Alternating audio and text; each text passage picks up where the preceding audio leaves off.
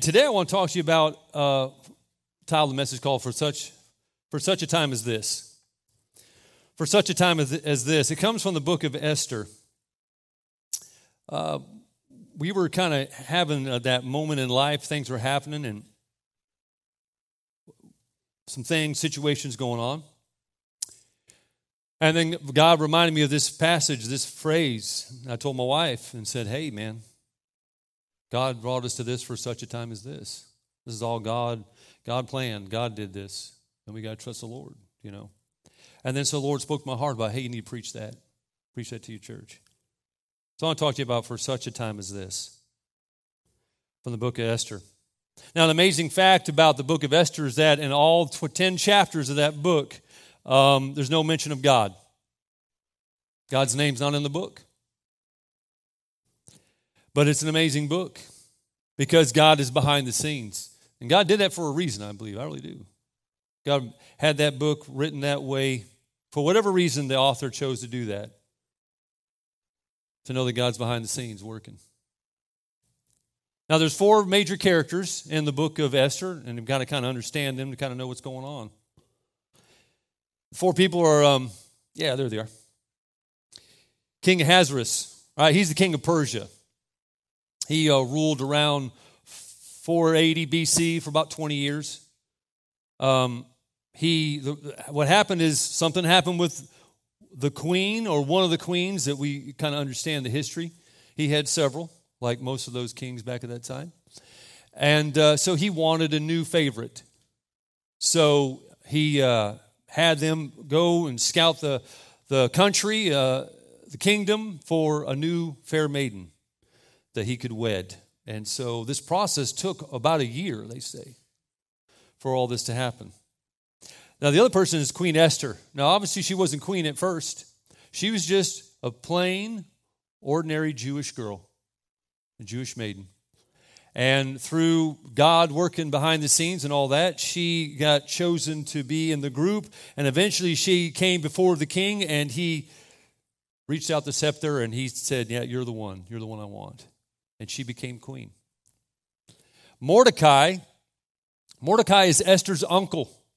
She was an orphan, and Mordecai raised her as his own daughter, loved her and took care of her, and gave her advice and tried to lead her to do what's right. Haman is the bad guy in the book. He's the enemy of the Jews, and he despised Mordecai because Mordecai wouldn't bow down when he walked by. He was on probably a little bit higher place in the kingdom, and Mordecai wouldn't bow down to him. And so he knew Mordecai was a Jew, and he thought, I'm going to get Mordecai, I'm going to get his people, I'm going to kill these. And so he kind of fooled the king in making a decree, and a decree back in that time by the Persian Empire cannot be undone. Once that thing is written, it's done. Even the king can't undo it.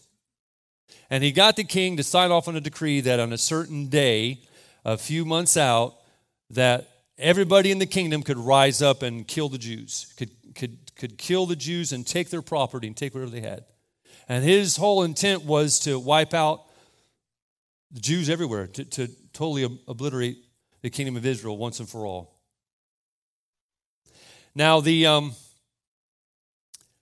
thing that's kind of a neat little side note is that the king and Haman didn't know Esther was a Jew. Mordecai had told her to keep that hidden whenever she went before him and did all that. And so Mordecai finds out about this decree that's been issued, and because he can't actually see or go to Esther, it's probably been a few years since all this happened that she became queen, he has to use messengers. And that's the first messenger. I don't even know that right here, the book of Esther. Use messenger. And they had to use messenger to communicate back and forth. And in this is what Mordecai says to her in Esther chapter 4, verses 13 and 14. He says this, and Mordecai told those messengers to answer Esther. Okay, let me tell you some backstory here real fast. Okay, he said, hey, you need to go before the king. need to tell him, hey, what's going on? And she said, if I go before the king, I'm dead, because you cannot go before the king unless he calls you. You're dead. No one survives unless he holds out a scepter, gives you grace. And so this is what Mordecai tells her when she tells him that. He says, do not think in your heart that you will escape in the king's palace any more than all the other Jews. For if you remain completely silent at this time, relief and deliverance will arise for the Jews from another place. Isn't that pretty cool? I don't know how big God is and how he works, but you can't foil God's plan. I'm just telling you right now, you can't foil God's plan. God has a plan. Now, the details and how he does it, only he knows. But you can't foil God's plan. You know what? If you don't get on board with God, I'm just telling you the truth, he'll get somebody else. He'll get somebody else, and his plan will be done. It might not be through you. Might not be through me. But he'll get somebody. He says, relief and deliverance will arise for the Jews from another place, but you and your father's house, and talking about himself too, will perish. Yet who knows whether you have come to the kingdom for such a time as this? I want to talk to you about for such a time as this. All the mess in your life and all the good stuff in your life has come about for such a time as this. All those things that's happened to you, that's gone on maybe from yesterday to 10 years ago, have all come about for such a time as this. God has a purpose and a plan. God has a purpose and a plan. And God's purpose and his plan is a means to an end. A means to an end. In my experience, this is Casey, the backup pastor. All right, number 2. Doug says, I call you number 2 for a reason. All right, and we know what that means. Okay?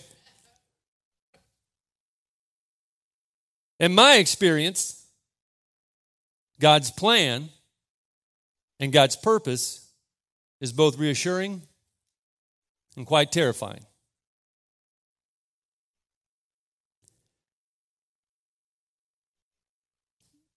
You ever heard of a Plinko?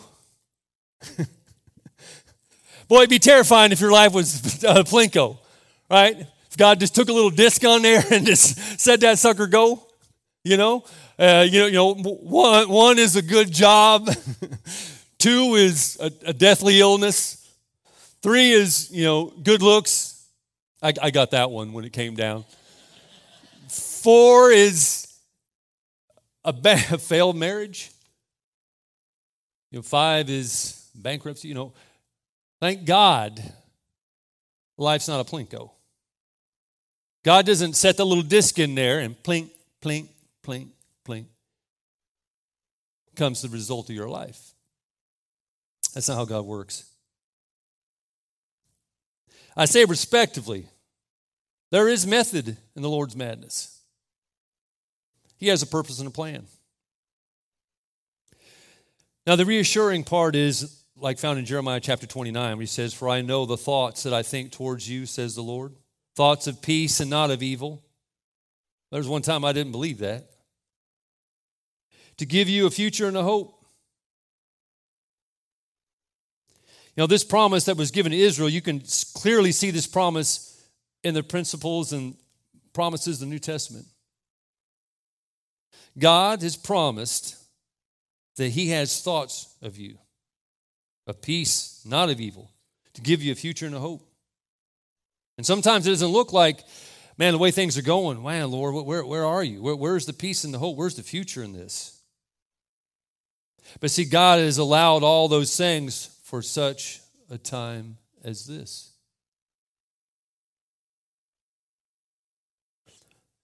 In the book of Proverbs, there's a passage that says, trust in the Lord with all your heart and lean not to your own understanding. In all your ways acknowledge him and he'll direct your paths.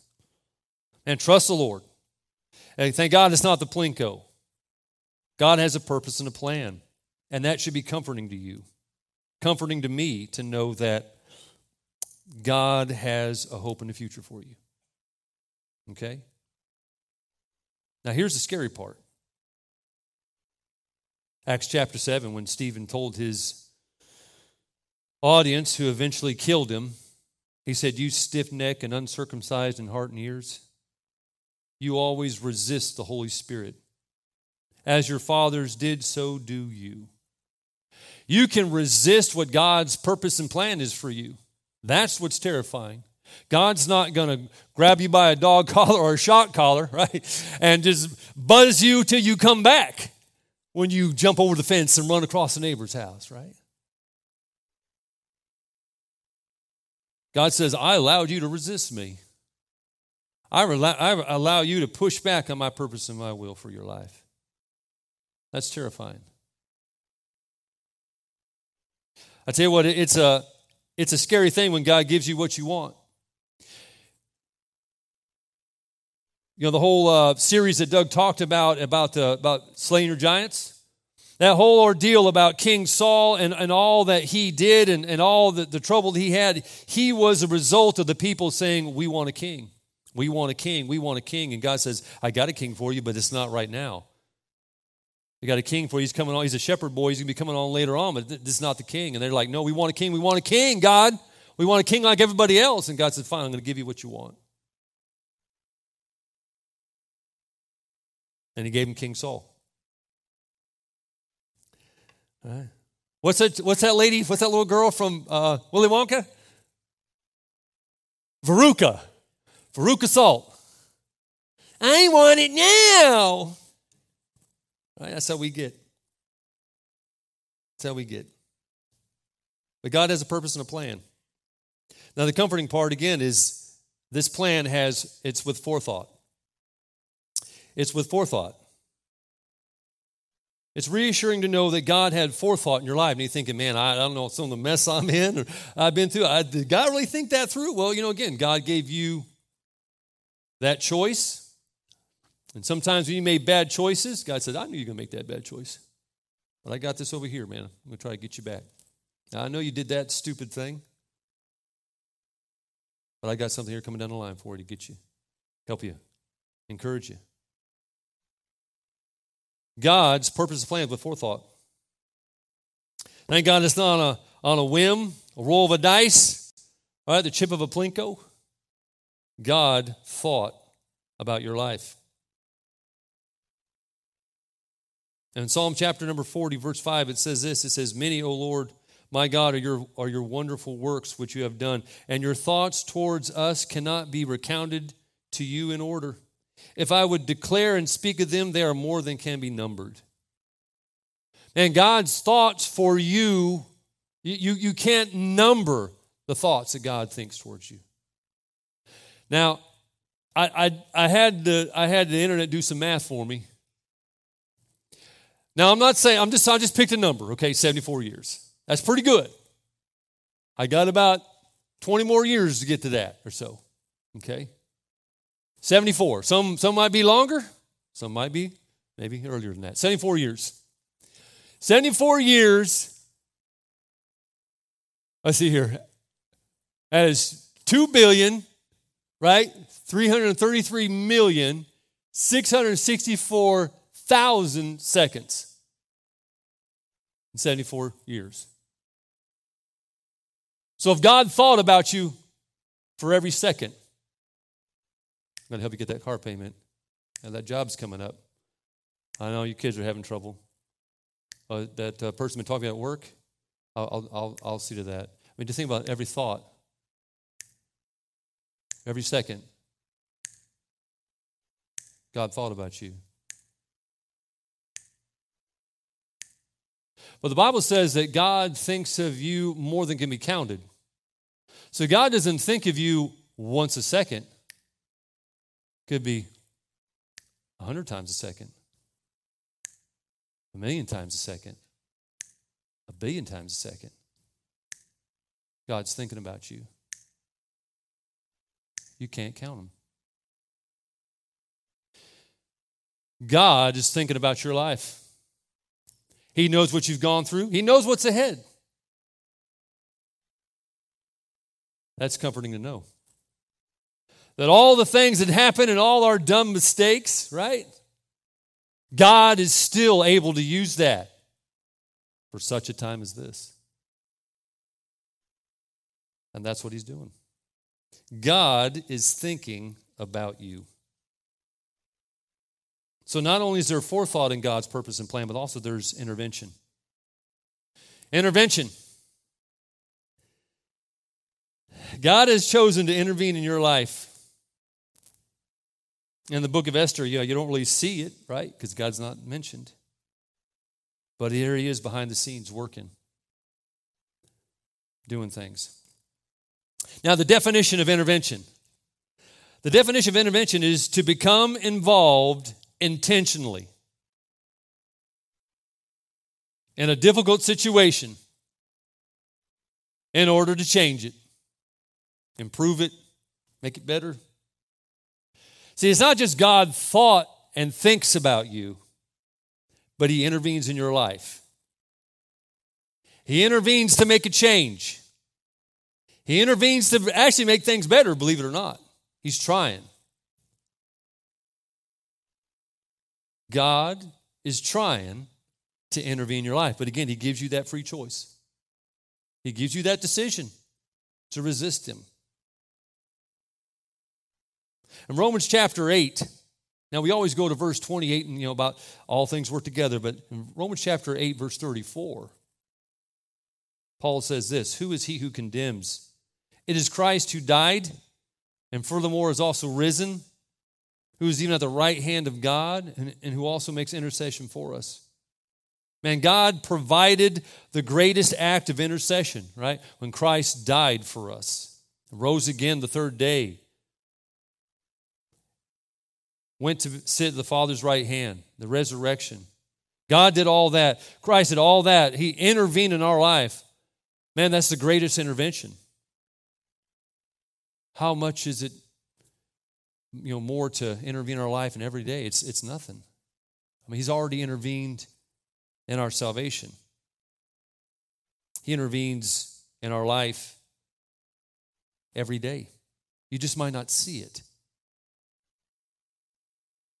Jesus told his followers, he said, hey, look, man, you see the birds of the air flying around there? See those flowers that need to be pollinated and all that stuff just to grow and continue on? A flower, a bird. The Bible says God thinks about them and plans for them to be able to survive and make it.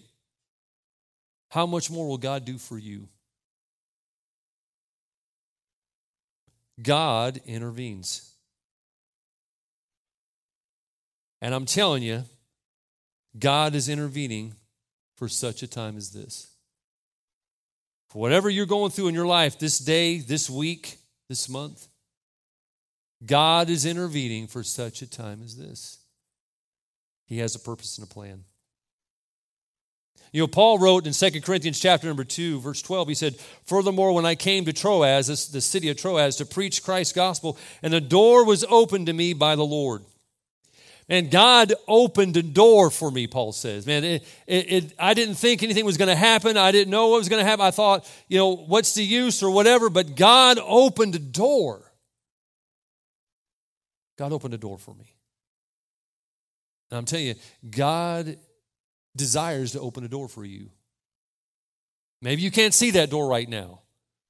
Maybe it looks like the enemy, like Mordecai and them, is about to come down and they got a plan to destroy you. And man, God, where are you? I'll tell you, God's got a door for you. You have to trust him. You have to believe that he's thinking about you. He's going to intervene on your behalf.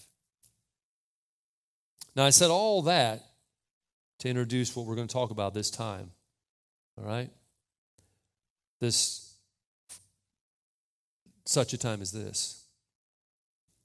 For such a time as this is a time to take action. The time to take action. God leads us to crossroads of decision, crossroads of eternal consequence. Esther had a choice to be made. Brian T., the rapper, he had a choice to make. He came to crossroads. In my young married life, I had our first little kiddo, Cody, and I was a gamer. I was back then.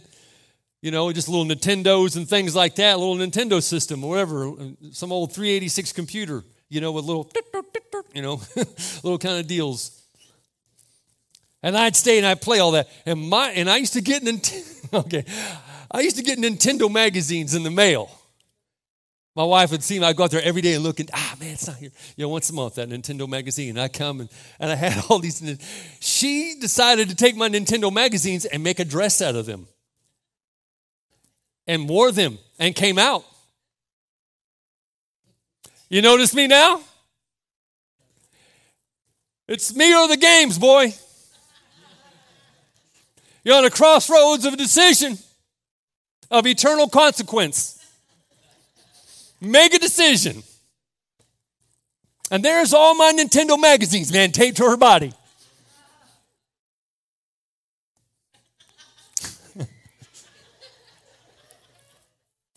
And I made a decision. There's a reason why our second child wasn't born for 2 years later. As a consequence of it that I had to pay. But I saved my Nintendo magazines. Right? It's time to take action. Time to make a decision. Okay? Joshua told them in Joshua chapter 24, whenever they came over, Moses' successor, right? They came over the river to the promised land. And all those people followed him. He says to them, if it seems evil to you to serve the Lord, choose for yourselves this day whom you will serve, whether the gods which your fathers served that were on the other side of the river, or the gods of the Amorites in whose lands you dwell. But as for me and my house, we will serve the Lord. It's time to take action. It's time to make a decision. Today's the day. God has brought all these things, and, maybe you might not see it, and I'm not trying to, pull some hocus pocus, and little stuff like that, but I'm just saying that the God that I believe, that you aren't here for it by accident to hear this. Today's the day to make a decision. Time for action. Just as us Christians made a decision to trust Jesus, I'll tell you that was an instantaneous, one-time deal that changed your life. Now, are you perfect? No. Do you struggle and things happen? Sure. All right? It's a process, the Christian life. The Christian life. It's not instantaneous change, but it's an instantaneous decision. I think that's with many things in my life. It came to a crossroads where I finally said, today I'm going to get rid of that in my life. Today is going to be the day I'm going to start that. Today is going to be the day that I'm going to do something different. I'm going to do what God's told me to do. Now, did I falter? Sure. But I tell you what, that decision that I made has stuck with me. It's been in my heart. It's been a process. But it came to a day of decision. Today might be your day. Time to take action. Now, there is a decision in indecision. You know that. There is a decision in indecision. Indecision is still a decision. As a green, and I've talked about it many times, all the different personalities. I'm a green personality, which is one of my flaws, is indecisive. Okay, except for that day. Get that off your body, woman. What are you doing? But many other times, it's indecisive. I struggle with that. Part of it, and not an excuse, but it's just the way I make it. Some people, make decisions. Even they're bad decisions. They don't care. They make a decision. Make a decision today? Make it. Bad decision? Don't care. They made a decision. That's kind of a red personality. Right? But still, indecision is still a decision. You got to make a choice. You got to make a choice. Elijah says here in 1 Kings chapter 18, 21, he says, And Elijah came to all the people and said, how long will you falter between two opinions? If the Lord is God, follow him. But if Baal, follow him. But the people answered him not a word. They wouldn't decide. It doesn't matter. That was still their decision. Okay? There's a decision to be made. Now, let me tell you something that is part of the terrifying thing, and that is opportunity is limited. Opportunity is limited. You know, God might open a door, God might move, God might do circumstances around your life, and he's working things, and he gives you an opportunity. You come to that crossroads, and I'm telling you what, that opportunity to make a decision is limited. That might not always be there. You can't always count on that. You can't drag your feet with the Lord. In Isaiah 55, verse 6, he says, seek the Lord while he may be found. That means there's a chance, there's a time that you might not find him because the opportunity is lost. Call upon him while he's near. There might be a time when God is not as near as you think he is. I mean, he's near as far as in your relationship, but you know what? You're far from God in your walk, and man, there's no coming back. No making, the decision. You can't undo what was done. The opportunity is lost. The time to take actions now. Time is limited. Jesus said in John chapter 9, verse 4, he said, I must work the works of him who sent me while it is day, for night is coming when no man can work. Even Jesus recognized that there are times and doors of opportunity that God opens. There's crossroads of decision that God gives. A crossroad of eternal consequence. Christian, you might not have this opportunity to serve the Lord. You might not have the strength, the health, the ability to do something for the Lord. Time to make a decision. Time to make a decision. Secondly, it's a time to make a difference. God has brought you to this point for such a time as this to make a difference. To make a difference. I've told this story probably, I don't know how many times, but I still love it. I'm going to tell it again. But I'll make it quick, right? A little boy walking along the shore.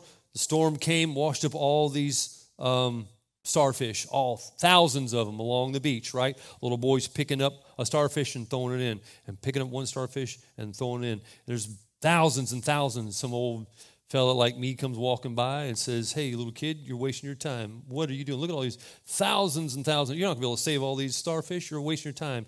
And the little boy, you say you're not going to make a difference, right? The little boy picks up the starfish and throws it in the water, says, I made a difference to that one. Made a difference to that one. It's time to make a difference. It's time to make a difference for God's kingdom, Christian.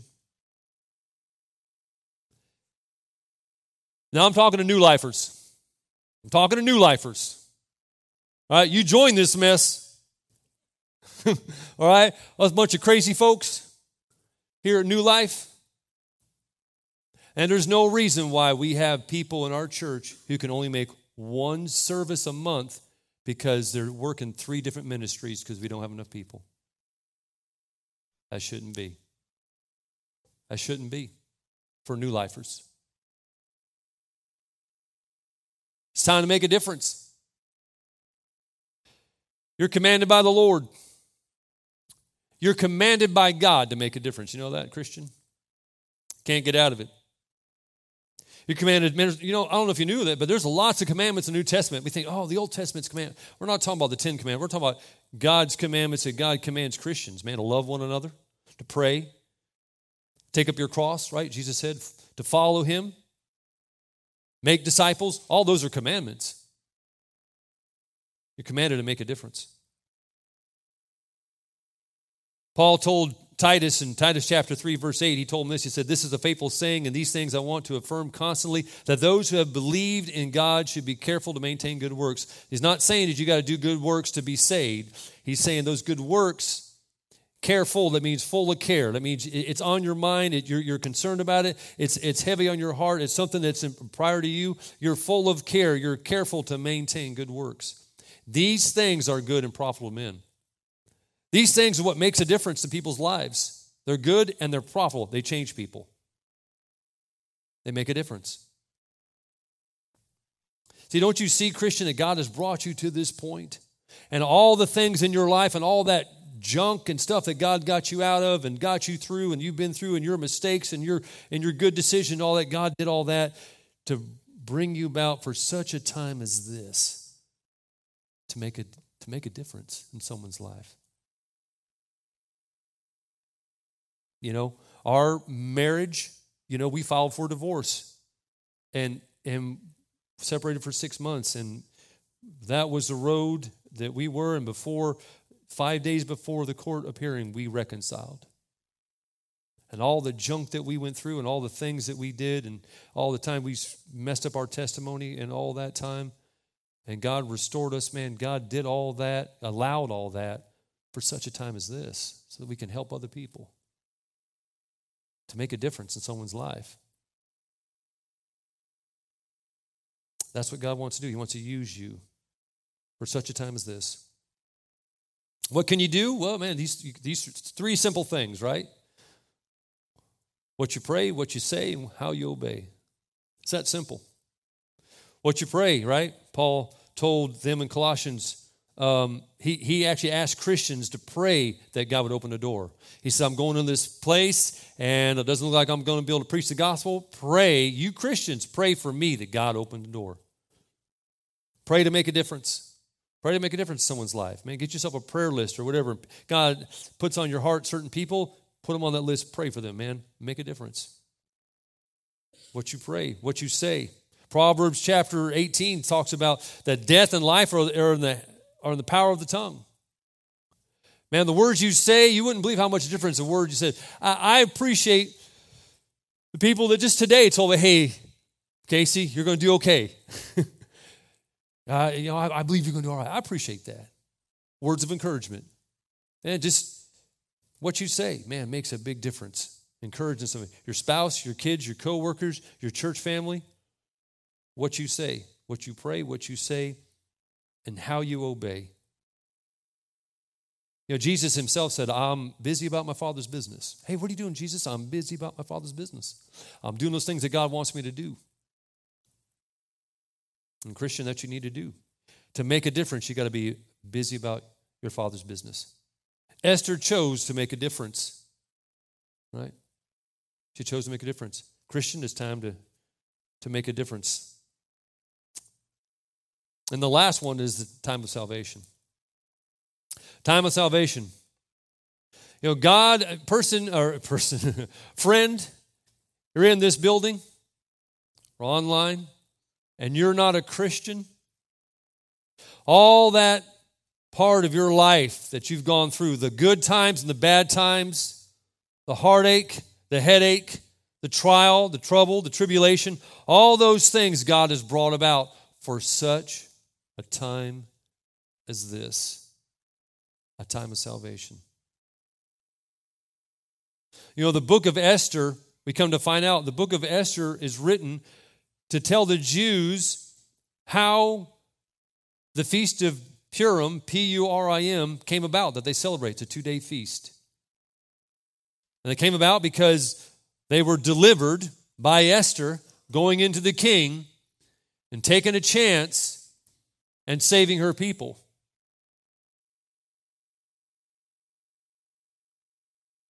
So God has brought you, my friend, to this time, maybe to this church, for such a time as this.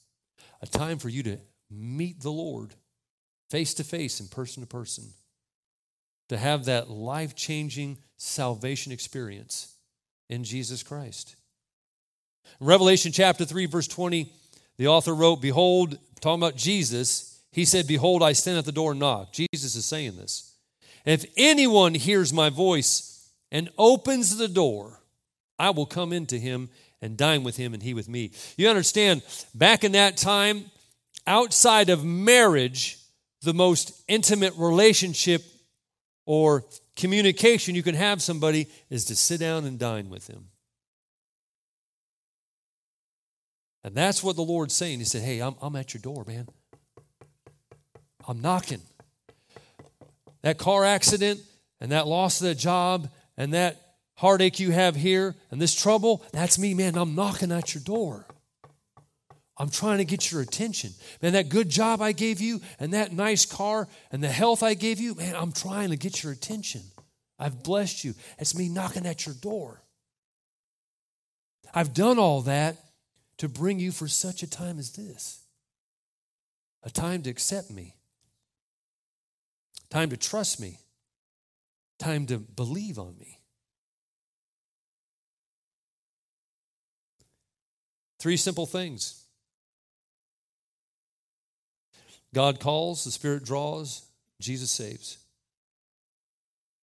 God calls, the Spirit draws, Jesus saves. All 3 of the Godhead work in bringing someone to Christ. God calls, the Spirit draws, Jesus saves. I like the picture of the bridge. Oh, man. Hate to cross that sucker. Looks a little rickety. Right? Now, it's one thing to say, I believe in that bridge. I've seen a couple of my friends go across it over there on the other side. And I've seen and heard about, I read a paper that the engineers did on the strength and all that, and it's capable to hold my weight and all that. I believe in that bridge. I believe it can get me across. I'm just not going to get on it. See, that's the difference about believing in Jesus and believing on Jesus. See, you can believe Jesus is the Savior of the world and He died for the sins of the world. But did you believe on Him to cross that bridge to get to the other side where the Father is? See, that's the difference. You can believe in the bridge, but to believe on the bridge, to get on the bridge, to get to the other side, that's totally different. It's totally different. You know, we always use the phrase about making Jesus the forgiver of your sins and the leader of your life.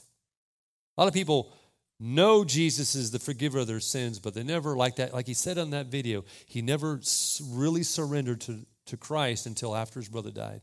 He did a lot of religious stuff, and God came and showed him things, and he did some things, but he said he never really fully trusted him until after his brother died, and he saw that I kept all these things. I kept all this sin that I didn't want to give to God.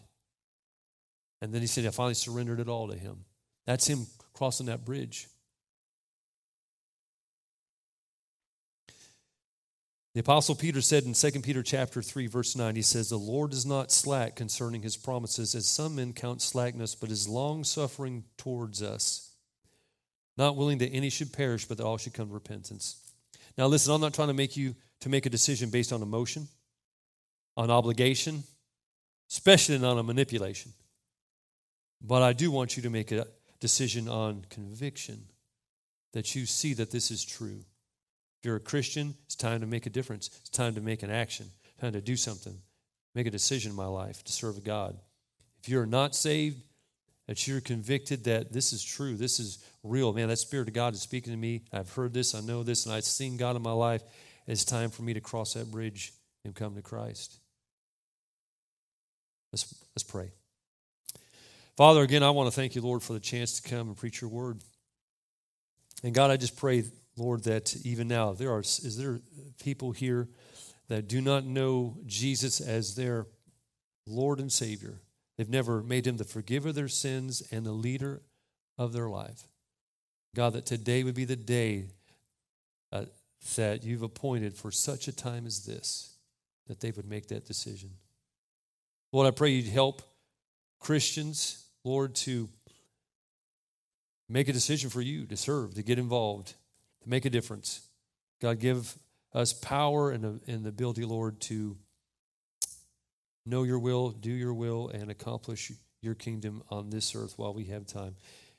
We pray and ask these things in Jesus' name. Amen.